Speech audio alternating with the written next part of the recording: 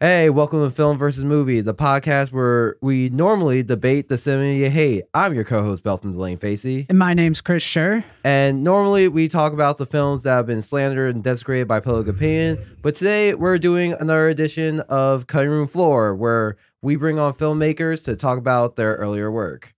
And today we have my good friend, fellow comedian, filmmaker, Matt Levy. Hey, happy to be here. Have made many flops, so proud of each one of them in their own special way. I mean, on this show, flops are merely opportunities. Well, I'm an opportunist then. Yeah. So how did you first get started in filmmaking? Well, the very first thing I did was my dad would film us with his, VHS camera when we were kids. Did you guys do that too? Like you had a parent with a bulky VHS and you were like, whoa, movies can be made just in your home. I think my dad had one camera, then he packed it for a flight and it got stolen out of his luggage. And he's like, well, never doing that again. Yeah, we weren't really a home movie family. We were, oh my God, why is there no pictures of you when you were young kind of family? Are you like the seventh of 10 children? No, I'm the second. They got tired. Damn. Wow. I have a daughter now and we document everything, but it's not as fun as getting out a camera. Like she just steals my phone and actually takes pictures of herself already. She's only 15 months old. Oh. But yeah, that was kind of the impetus. I was like, oh, we could just make movies at home. I didn't know about editing. I didn't know about composition. I didn't know about storytelling, really. Just like we're running around in the backyard and we made a movie. And then in high school, did you guys have teachers that would allow you to make movies as like extra credit projects? That was kind of where it really started. Yeah, oddly enough, in my high school biology class, we had one project where we had to do stop motion animation of meiosis, which Cool. if you don't remember high school biology well, that's the process of sex cells dividing to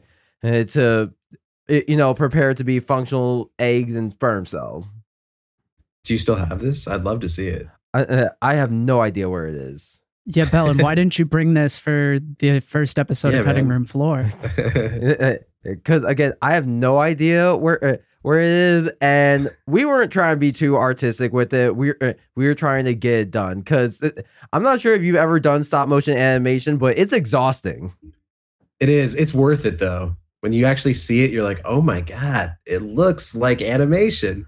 Were you just doing it on like paper? Were you using Play-Doh or something? I think so. So one of my friends that was in my group, she and her mom are really avid bakers, so we were using fondant. Oh, that's pretty high quality meiosis, and I could see it looking sperm-like. For me, I have a friend that was kind of out there. His name's Carbon. He lives in Brooklyn now. And freshman year, I was in speech and debate. At the end of the year, there's no more tournaments and no one qualified for nationals on our team. So there's just like 3 weeks. They're like, go ahead and make a movie. And we went and filmed all around kind of North Central Phoenix, going into like doctors' offices and asking secretaries if they would marry us. And it sounds really like stupid. It sounds like one of those like early era YouTube prank videos. Kind of. And my friend Carbon, he called the movie Natural Woman, and we screened it for the class. It's really stupid. Oh, what class was this for? Speech and debate. So yeah, we made that. And then the next year, I kind of took the reins with my brother.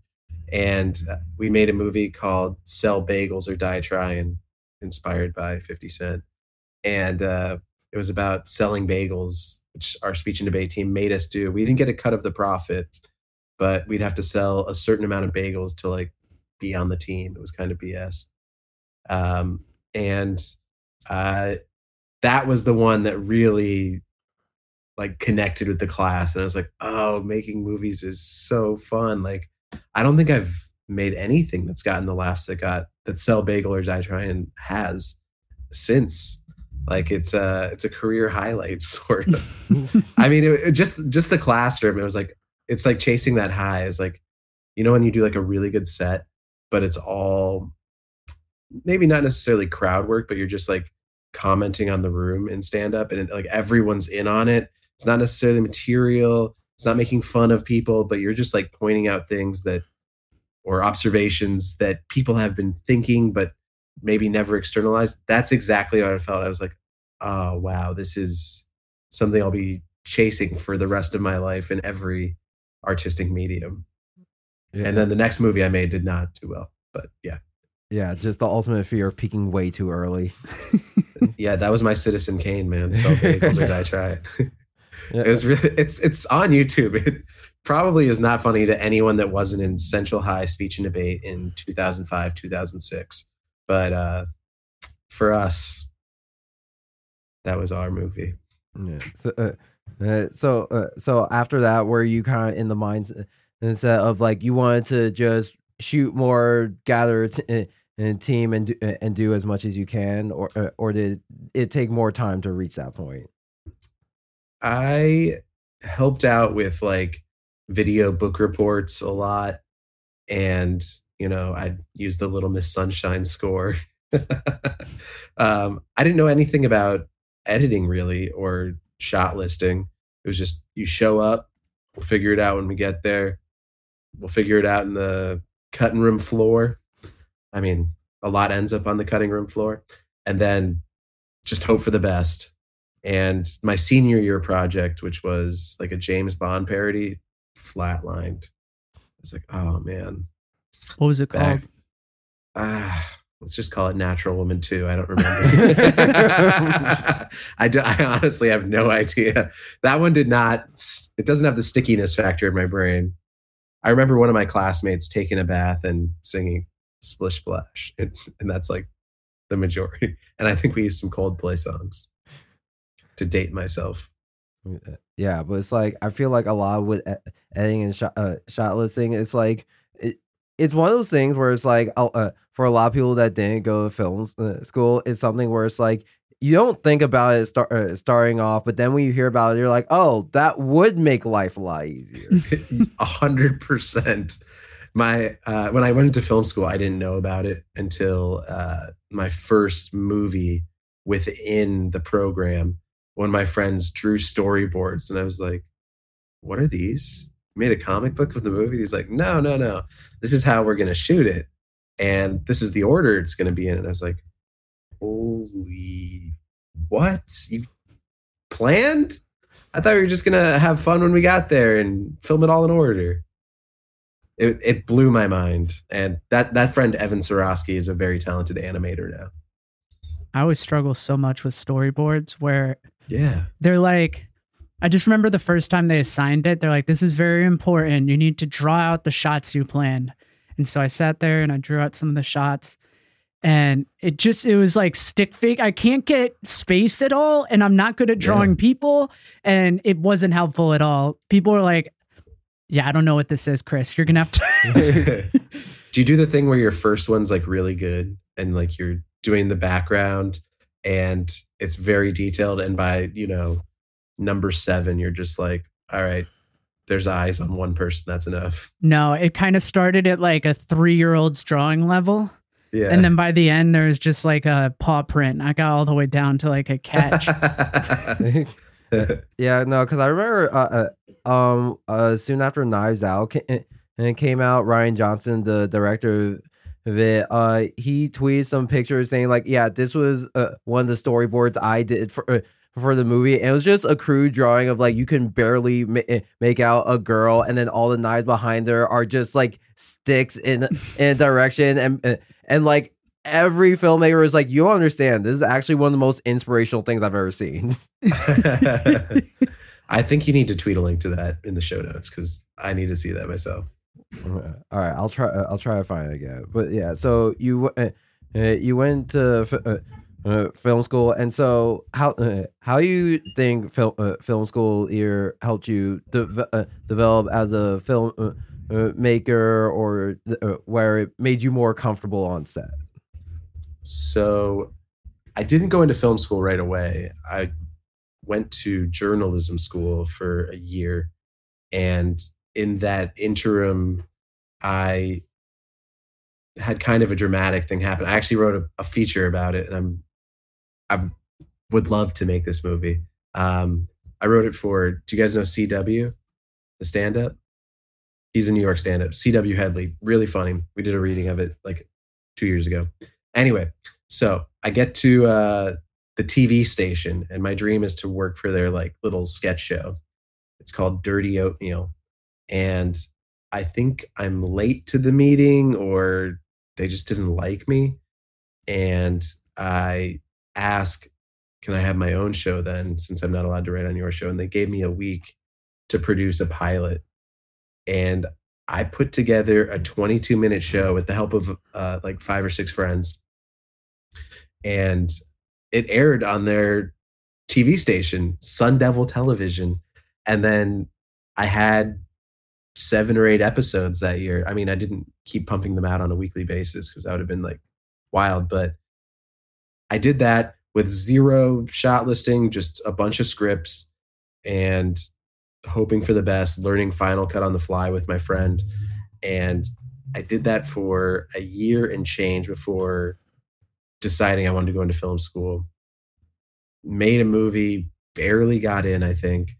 And then when I really started to understand what I was doing was on my first movie within the program, when I wrote a script, collaborated with my buddy Evan, and he was so prepared that I was like, this is the workflow. That movie is called The Mess. It is highly offensive. I would watch it. My teacher was like, why are you making this movie? And I screened it for the class, and it wasn't great. There's an Obama quote at the beginning. It's very much it's very much a product of its time. But that was definitely the first time I made something with a budget, with a vision that wasn't just like, let's figure it out when we get there.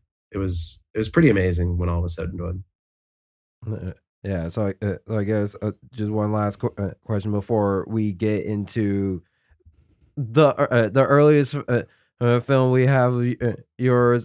So as you developed into your own style, were there any particular filmmakers or films or shows that you particularly drew a lot of inspiration from? Oh man, absolutely. I'm sure you guys have the same, but if you grew up, I want to say, in the 90s and 2000s, and you watch TV at all, I think our sensibilities are The Simpsons. Like, we're all kind of standing on the shoulders and of, Simpsons imitators as well. But the Simpsons is the gold standard for making comedy film, I think. And on top of that, I guess I was also in love with Stella and Strangers with Candy. Those are my 2 favorite shows other than The Simpsons. And then in terms of filmmakers, I liberally ripped off Wes Anderson over the years. Like, not even shameless, completely stealing his style, production design, acting style. Just what's interesting though is it doesn't really play as well as you might expect in a theater, because it's sort of not really realistic. It's so stylized, but it's the easiest way to make something look professional and unique, even though it's not unique because it's totally Wes's and he's the greatest. I mean, I also love Spike Jonze, Spike Lee. Is there anyone else named Spike that we know of? Probably an admirer of their work. Tarantino, obviously. Greta Gerwig now. But yeah, I'm always watching and thinking, how can I steal? Coen Brothers for sure. Yeah, I'm a cinephile. I try to watch like a good 7 movies I haven't seen a week every week. Wait, really? Wow, that's a lot. Yeah, I have a job that has a lot of busy work built into it. So I make sure that I watch a movie while I'm not working. And then some days I'll get 2 in, which is great. Wow. So this week I watched 7 movies at work. What movies? I tweet this every week. Movies that I loved, movies that I liked, movies that I didn't like. So this week I loved the Please Don't Destroy movie. That was phenomenal. Made me jealous. There was a moment where they talked about being in middle school in 2007, and that really, it triggered me, guys. I'm gonna be honest. I was like, Jesus Christ, I was graduating high school, and you guys are making incredible features. I saw the Albert Brooks doc. I don't know if you guys saw that. Defending Your Life on HBO. Really good. Saw on Hulu Werewolves Within, the horror film with Sam Richardson. It's kind of... Did you see that? No, I didn't know Sam Richardson did a horror movie. Yeah, I didn't know that either. I fucking love that guy. He's great. It's a fun movie, and it's got a cast of like comedy bit players that you love, character actors. That was fun. That fell under the light pile. Naiad, the new Annette Bening movie, where she's a swimmer that goes over and over and over to try and get from Cuba to Florida and fails and fails and fails. Does she make it? It's a fun sports film. I also like The Polka King with Jack Black. Ooh, that sounds good. It was pretty good. 10 Things I Hate About You. Had never seen it before. It's all just stuff on streaming. And then I hated, there's one movie I hated. The new Apple TV movie, Fingernails, with Jesse Buckley, Jeremy Allen White, the guy from The Bear. Just really did not do it for me. I can spoil it for you, but... Is it a horror movie? Kind of. It's more like a high concept romantic triangle in this world where you take a test to see if you're compatible with your partner, like if it's actually true love, and then you have to sacrifice a fingernail. Like they literally extract a fingernail from your digit. It's painful to watch, and it drags. It's got a good cast, but not for me. It sounds like that one Black Mirror episode, but someone watched that and was just like, let's make it body horror. Oh, is there a Black Mirror about compatibility in relationships? There's a Black Mirror episode where it's like these two people are in this program where they're supposed to be matched up with their one with like their soulmate or whatever, and it's like over the course of the episode they keep going back to each other, and then at the end it's revealed they're essentially just data points on this dating app to determine two people's actual compatibility. Wow. Damn. Huh. Black Mirror is so good, and I don't watch it enough. I had no idea that episode existed, and now I have to see it. Oh yeah. Well, is that from a more recent season? I think it was like season 3. Oh man, I got to go back. Okay, great. Well, more shit to watch. Yeah. Fantastic. All right. Well, on to your shit to watch. All right. So your earliest film that you were willing to show is called A Portrait of the Sandwich Artist as a Young Man. Yeah. What should people know about this movie in terms of what it's about? So I worked at Subway, and I wrote a short story about a sandwich making prodigy. I printed it out.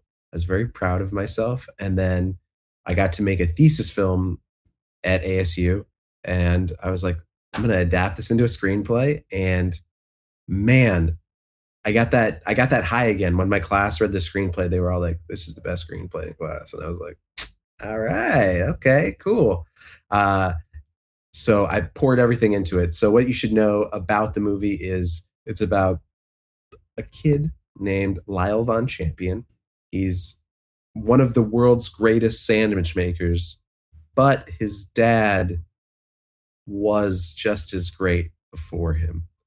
Kurt Von Champion, he's kind of obsessed with making sandwiches, and he's poured his life into it, but he didn't get into Wolfgang Puck's sandwich making academy, and it really screwed him up. So tried to make his son great and kind of screwed up by making his son better than he was. And the movie's about their strained relationship, what it's like to be great, but not even have the approval of the person that kind of gave you all the tools that you need, and what it's like to be jealous of someone that's better than you, that's much younger. It's kind of like me watching the Please Don't Destroy movie. Yeah, because I think in there it's like it's surprisingly a lot.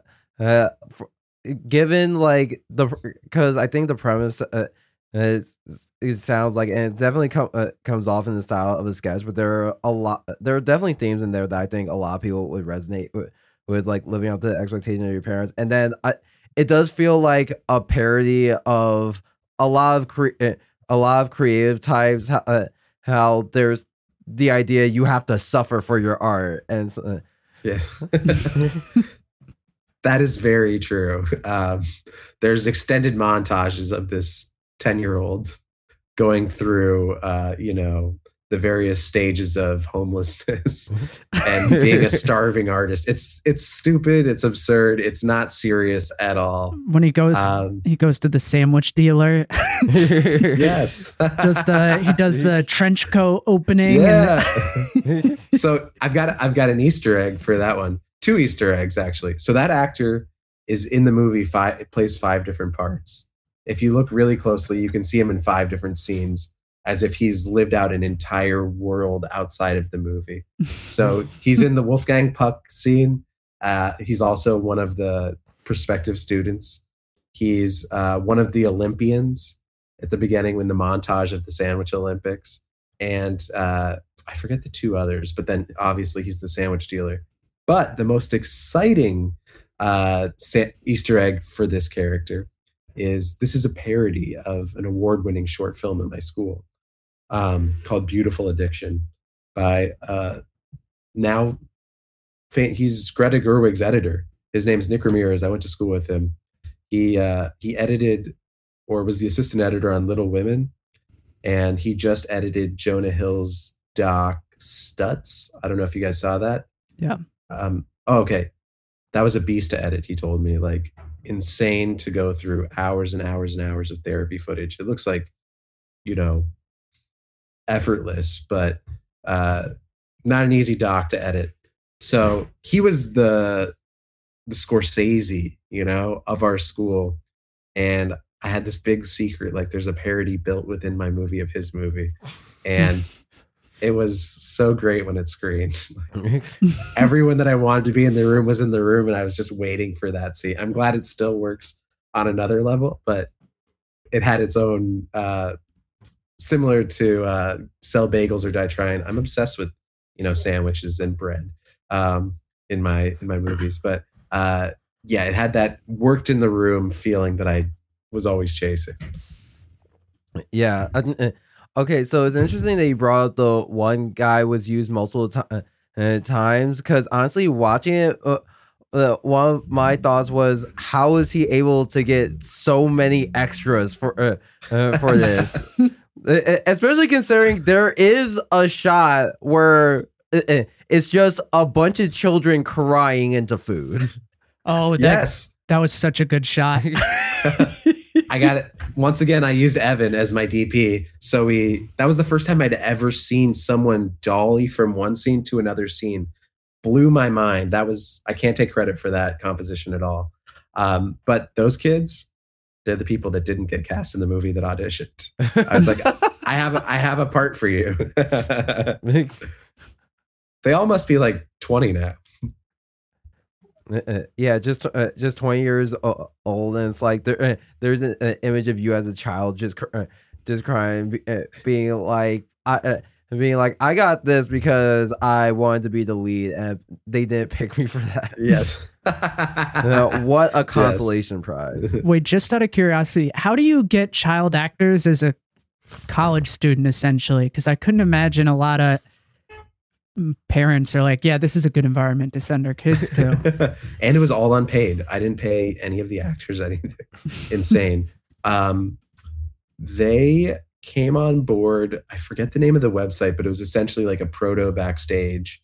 And I used them to, I think I'd like solicit through the website and say, hey, would you like to audition? And we held auditions on campus. We taped them and probably saw like 30 kids to be in the movie. And wild. Anders was perfect. That kid was so good. It's like, there's no way I'm not casting this guy. He looks like he's out of, a Brothers Grimm book. And so you mentioned you went to film school at Arizona State University. So a lot of people I've met that went to film school are generally like either in New York or LA, where their film production is already very big in the city. Did you feel there was any particular difficulties being in a place where, not to say the film production was non-existent, but just less prominent? There weren't that many. Actually, I feel as if because businesses weren't as in tune or in step with, acting as locations, you could just kind of get more leeway being guerrilla style. Like, you could just show up. I filmed at my public library once. Like, there's this gorgeous public library in downtown Phoenix, 5 stories, all glass. I just walked in and filmed. I filmed a movie in the airport once. I just went in with a camera and a couple actors. No one said anything to me. I actually did that at LaGuardia. If you want to use LaGuardia as a location, maybe security is crazier now, but I walked into LaGuardia with just like, your typical Canon Rebel T7i, filmed 2 actors at the baggage claim. I thought for sure security is going to kick me out. No one said anything. So filming in an airport is surprisingly easier than expected. I don't know. This was 8 years ago, but I did it in Phoenix too. And that was like a 5-hour shoot and no one said a word to us. So I think one of the benefits is people are more okay with you filming in Arizona. And I imagine just, with cell phones now, you can get away with that. But it's also more novel. So people are more excited to help, I think. It's not like something that happens everywhere all the time. Although I don't really see it all that much in New York. I mean, occasionally you'll see like a Haddad truck or something like that. But it's not like LA, I imagine. And occasionally a few features would film in Arizona. Are you guys familiar with how Stephen King will, give the rights to his short stories for $1? Yeah, I've heard about that. Some guy at my school turned one of his shorts into a feature. That was right when I got into the program. And then Everything Must Go, the Will Ferrell movie, where that filmed like right around my neighborhood. And then my professor, Adam Collis, directed a movie that I think is on Netflix using all ASU crew. So like kids from my class, 2 years after I graduated, were essentially crewed out a full-length professional feature with George Lopez and Octavia Spencer in it. I forget who else is in the cast. It's called Car Dogs. It's basically a modern day Glengarry Glen Ross at a car dealership. And that is crewed out completely by amateurs. It's kind of cool, like sort of punk rock to just hire kids in film school and give them like union jobs. Real hands-on experience. Okay, so like I'm also And curious, were there any problems you or your crew came across making this, whether it be from circumstances or just you kind of needed more experience to get around it? Yeah, my major problem on set was emotional. I had like a hypomania sort of breakdown on set because I thought I was so great because I was like and I think people started to hate me. Basically, there was this philosophy my professor Adam Collis had, which is bridge the gap. He would say this all the time, all the time. In fact, I made a shirt that said bridge the gap, kind of making fun of him. But bridging the gap, by his estimation, was you have the movie in your head that you want to make. You can see it playing. How do you bridge the gap and project it on a screen?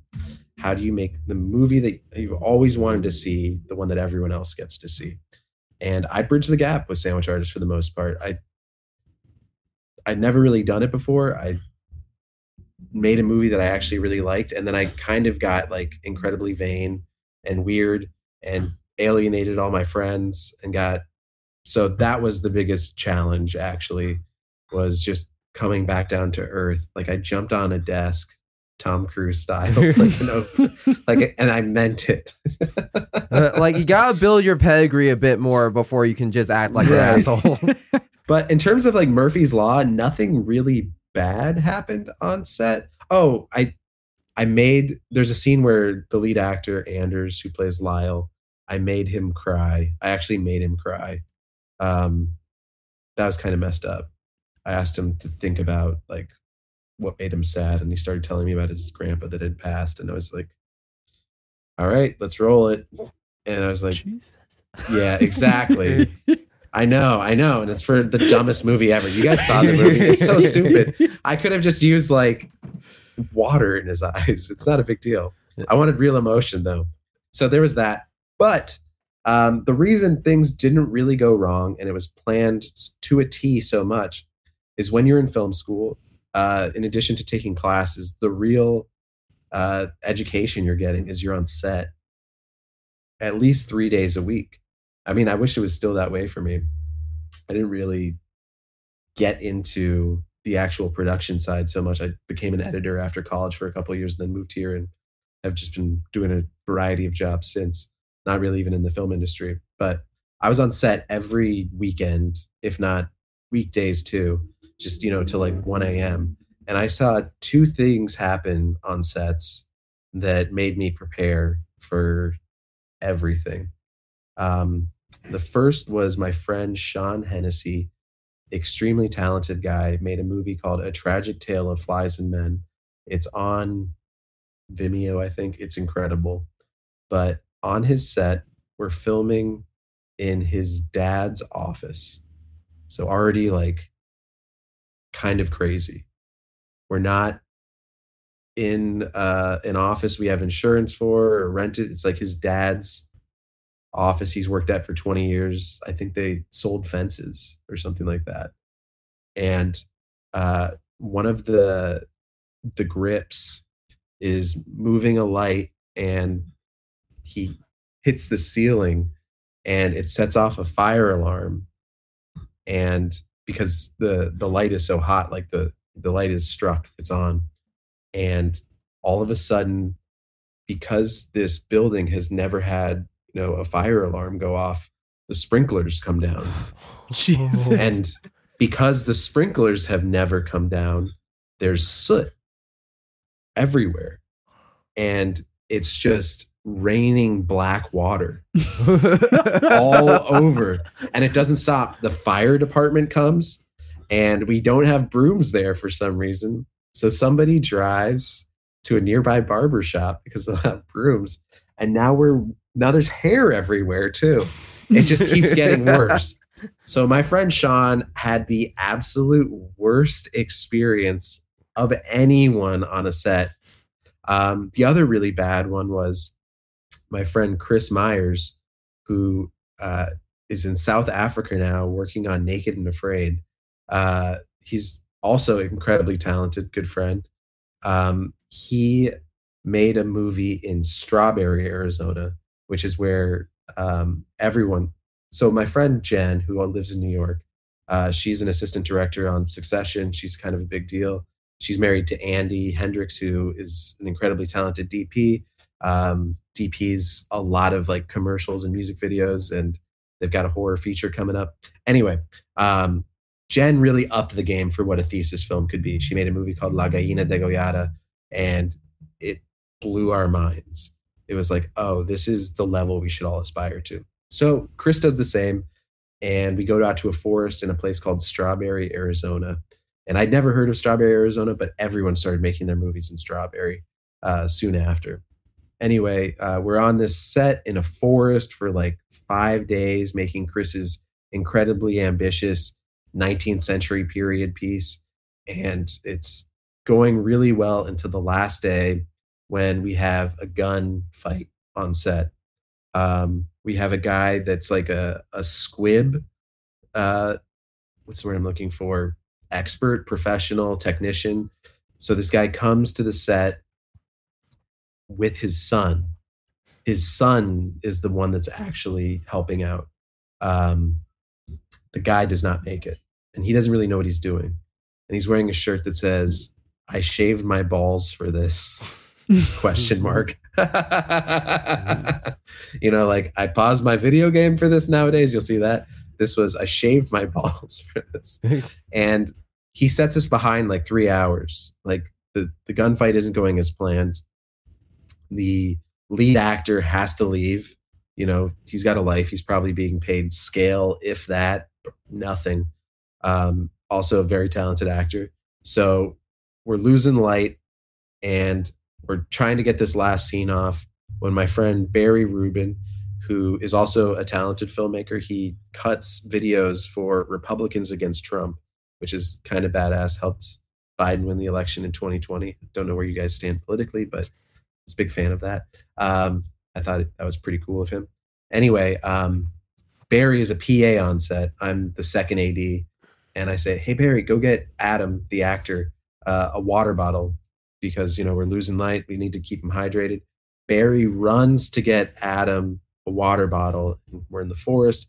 He trips, impales his hand on a log, goes straight through his hand. There's a stick going all the way through. So, yeah, we didn't wrap that day. We didn't finish. They had to do reshoots. It's kind of a nightmare. But those two stories, you know, the fire alarm going off and a hand through the log made me prepare for everything that could happen.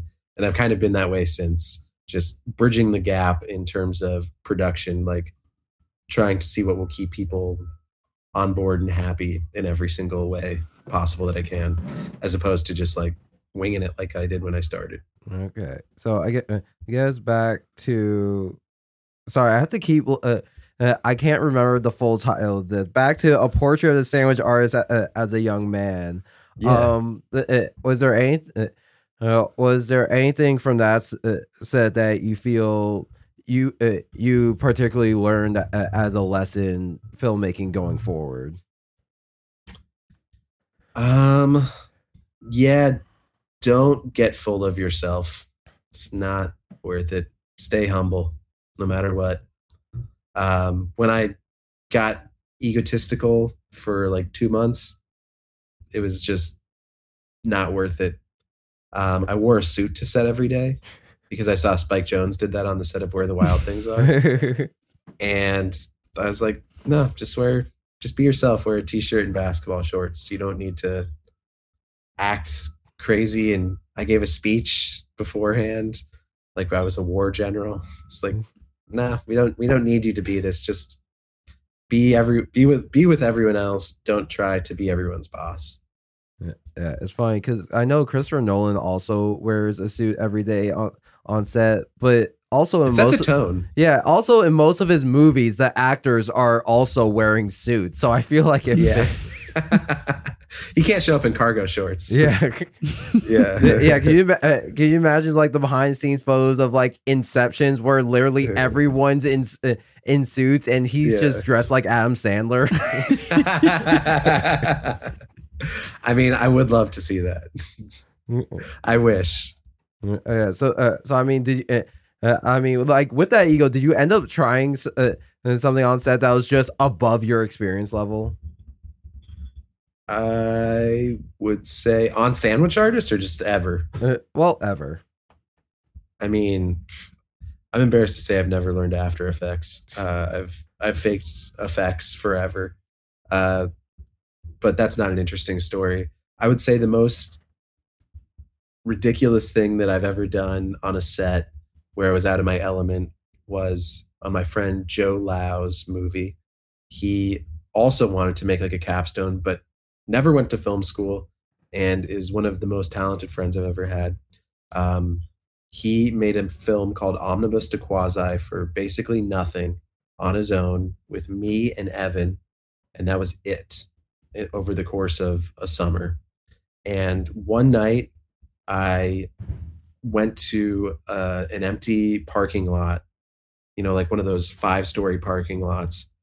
And the cops came and told us to leave.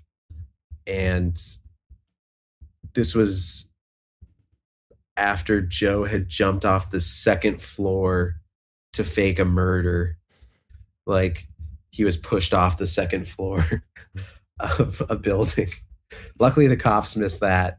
But we were told by police that we'd have to leave the premises where, we didn't get any permits. I would say that was the time I was most out of my element because I was technically the producer on that movie and I had to lie to cops to say that, we're just sorry, playing dumb, basically. That was the move. I feel like that basically my whole life. I mean, I feel like that's the definition of guerrilla filmmaking. It's just playing dumb when someone tells you, like, you're not supposed to be filming here. You're just like, what? You have to be kidding me. I didn't even know there was rules about that. That's I have to ask if I want to use public property. I mean, so when my wife was 9 months pregnant last year, she made a 20-minute film, which is crazy. She just walked in with our daughter. And she, her philosophy is, do now, ask for forgiveness later. Film now, ask for forgiveness later. So we did a lot of stuff like that in her hometown, which is Metuchen, New Jersey. So we were filming on streets, filming on walkways. We got a few permits, but for the most part, it was straight up film school, guerrilla style, which is the best. Just let's get this and get the hell out of here. Yeah, because I remember when I was in college, there was someone where they were shooting a film in a room on campus in the student union, and while they were shooting, a security guard came and was just like, "You guys know you're supposed to like reserve this room," and someone looked at them with a straight face and said, "But we did," and the whole conversation is like, "Yeah, it's pretty weird. You guys don't have it." It's like, "Yeah, go like check up front." As soon as the security guard leaves, okay, we really gotta wrap this up. We did. That's my move, man. Yeah. I think people in New York say this is a student film production. I heard a guy. Do you guys know Matt Vita? That name sounds familiar. I PA'd on his feature Killington, which just is doing the festival rounds now. You should totally have Matt on this show. Anyway, one of the guys on his set said anywhere he goes, he just says, "Oh yeah, this is a student film," and people usually just give him the benefit of the doubt. But we did is a better move. So, how do you think you've grown as a filmmaker since this first film we watched? Since Sandwich Artist, I have scaled things back. I actually have not made anything as ambitious since then. I've made a bunch of sketches. I'm just more economical. I think as fun as it was, Sandwich Artist didn't really play in the theater as well as I thought it would. It didn't get the laughs that I expected, so I sort of started pursuing stand up right after that, and I was like, "Oh, silly punny stuff doesn't really connect with audiences as much as I thought it did." Like my goofy sense of humor isn't laugh out loud funny. It's more like, ah. So I sort of started seeing, okay, studying what really makes audiences laugh. And definitely wasn't my stand up, but it was more just like, okay, this is what works. And I'll start incorporating that into screenplays. And hopefully I've gotten better at it. I don't know if that's true.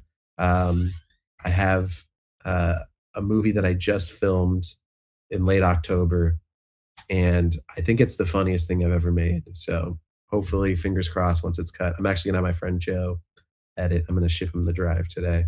He lives in LA. So I think this will be the best thing I've made. It should be like 20, 25 minutes. Oh, damn. Sort of like it's kind of like a riff on King of Comedy, but about film festival curators. Oh, I can imagine all the material in there.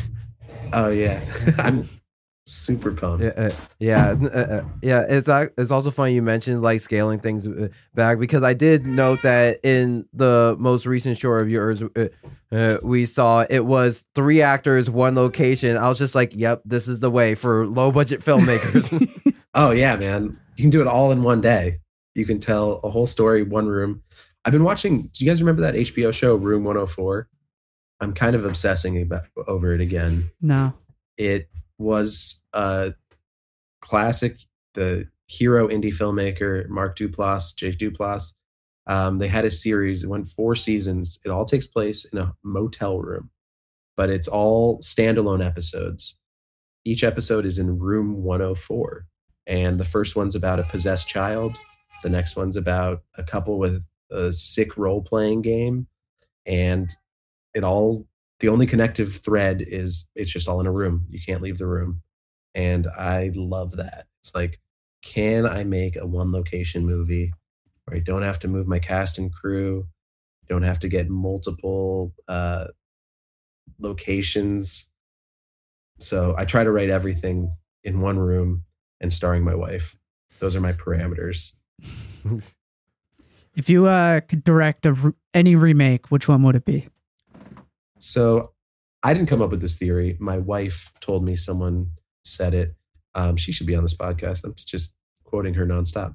But there's no point in remaking a good movie. Remake a bad movie. And I think if I were to remake a movie, it would probably be an SNL movie. I'm an SNL diehard.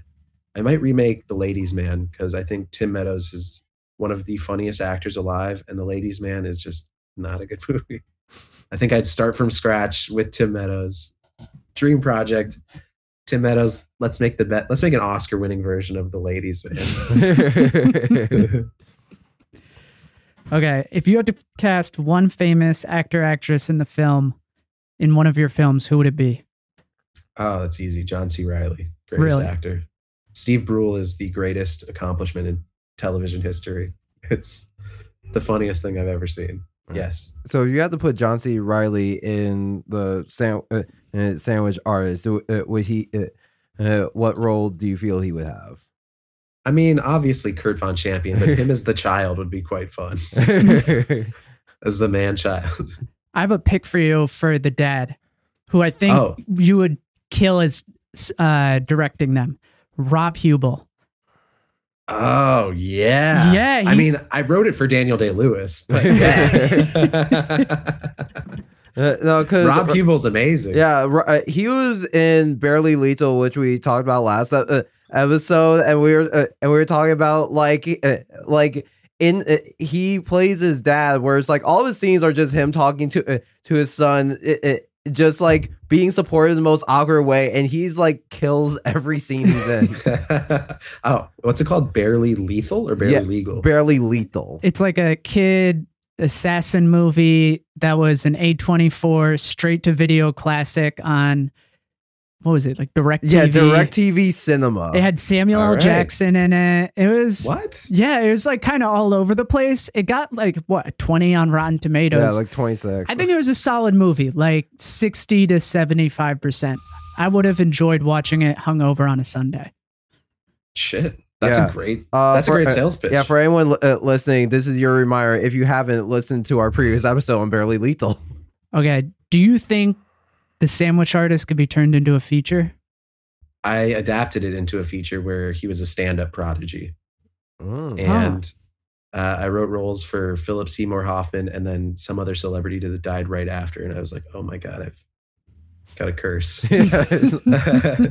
I really wanted to make it. I didn't think as like a sandwich movie it had legs, but like as a kid that goes on the road and like leaves his dad behind and sees America, I was like, oh yeah, and he's doing stand-up.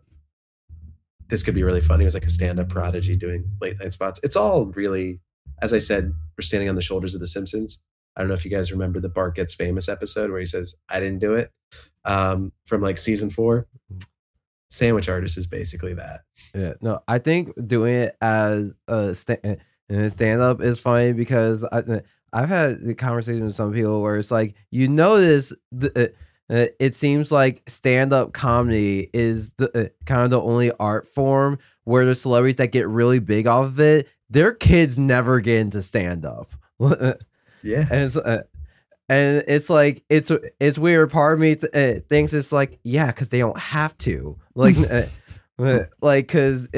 because like everyone who's gotten big off of stand-up, they went on to like make movies, TV shows, act. It's like their nepo kids can just skip that step. True. Yeah. Well, I mean, you can also. It's the most. What would I say? It's got the easiest barrier for entry. Yeah. Anyone can do it. Yeah. So yeah. And there is that factor too. Like, yeah, and if you're a nepo baby, you can just kind of skip that step. Yeah, and it's like I just want to see them like handle the early stages where it's like you know that everyone goes through. You're not really funny, but you gotta push through it. Like, could you imagine being Bernie Mac's kid and then just bombing at an open mic? I wish I was Bernie Mac's kid. Yeah, would be real much easier to get that feature made. Yeah, true. Oh man, wow. Does Bernie Mac have children? Now I need to know. Like anytime there's like a celebrity in their 60s, I do wonder what their kids are up to. Are they normal? Do they look like them? I want to say yes, but I know that's only because he had the sitcom where he didn't really have kids on the sitcom. He had nieces and nephews. He had one daughter. Such a good show. Janice McCullough. Is she a stand-up? No, I don't think so. Yeah, she's doing something better with her life. Wait, does that mean that Bernie Mac's last name is McCullough? His real last name is McCullough? I wouldn't be surprised. I guess so. I also just learned imagine something on this podcast. I also imagine going to different open mics. Like you hear McCullough mispronounced so many times, you're like, all right, it's Mac now. Yeah. All right. Well, I mean, Macaulay Culkin made Macaulay work, and I don't think we've ever met another Macaulay in our lives. Yeah. All right. Well, before we head off, are there any general piece of advice you feel any one who either is starting filmmaker and wants to get into it should know? There's only one piece of advice I have. Only make a movie that you'd want to see as an audience member. That's the only thing you really got to do. You have to picture yourself the whole time in the theater watching the movie. And if you like it, good. If you don't like it, write something you really like. That's really it. I think it's true for stand-up, virtually any art form. Just you have to think of yourself as an audience member while you're creating. Yeah, I think it's really good because I think especially in screenwriting groups, you see this a lot where people try to write something that's like chasing a a trend in Hollywood, but it's like you're not gonna really see that way because if people can sense if you don't actually like the stuff you're writing, and also like trends in Hollywood change all the time. Because like I've met people that be like, oh, I'll just write a superhero movie, and they'll say that to me. It's just like, okay, I wrote a superhero pilot because I read comic books and like superheroes stuff. It's like if you're writing it just because someone else is doing, like, do you understand why people like the genre? I think you're right. I think they don't. I think they want to make money and sell scripts. Oh yeah. I'm curious, are you guys working on anything now? I know I saw Belt and Short. I don't think I've seen any of Chris's work. Oh, I'm not a director. I just really like movies. I'm the movie part of film versus movie. Oh. All right. Well, we our time is Matt is thank you for coming on. Is there any place people can or should follow you? Yeah. Just on Instagram, Matterday Night Levy. I am a huge SNL nerd. MATURDAYNIGHTLEVY. Yeah. All right. So thank you all for listening to another episode of Film versus Movie, Cutting Room Floor. Thanks again to Matt for coming on. I'm Belton Delane Facey. And I'm Chris Scher. And have a nice day. Thanks for listening.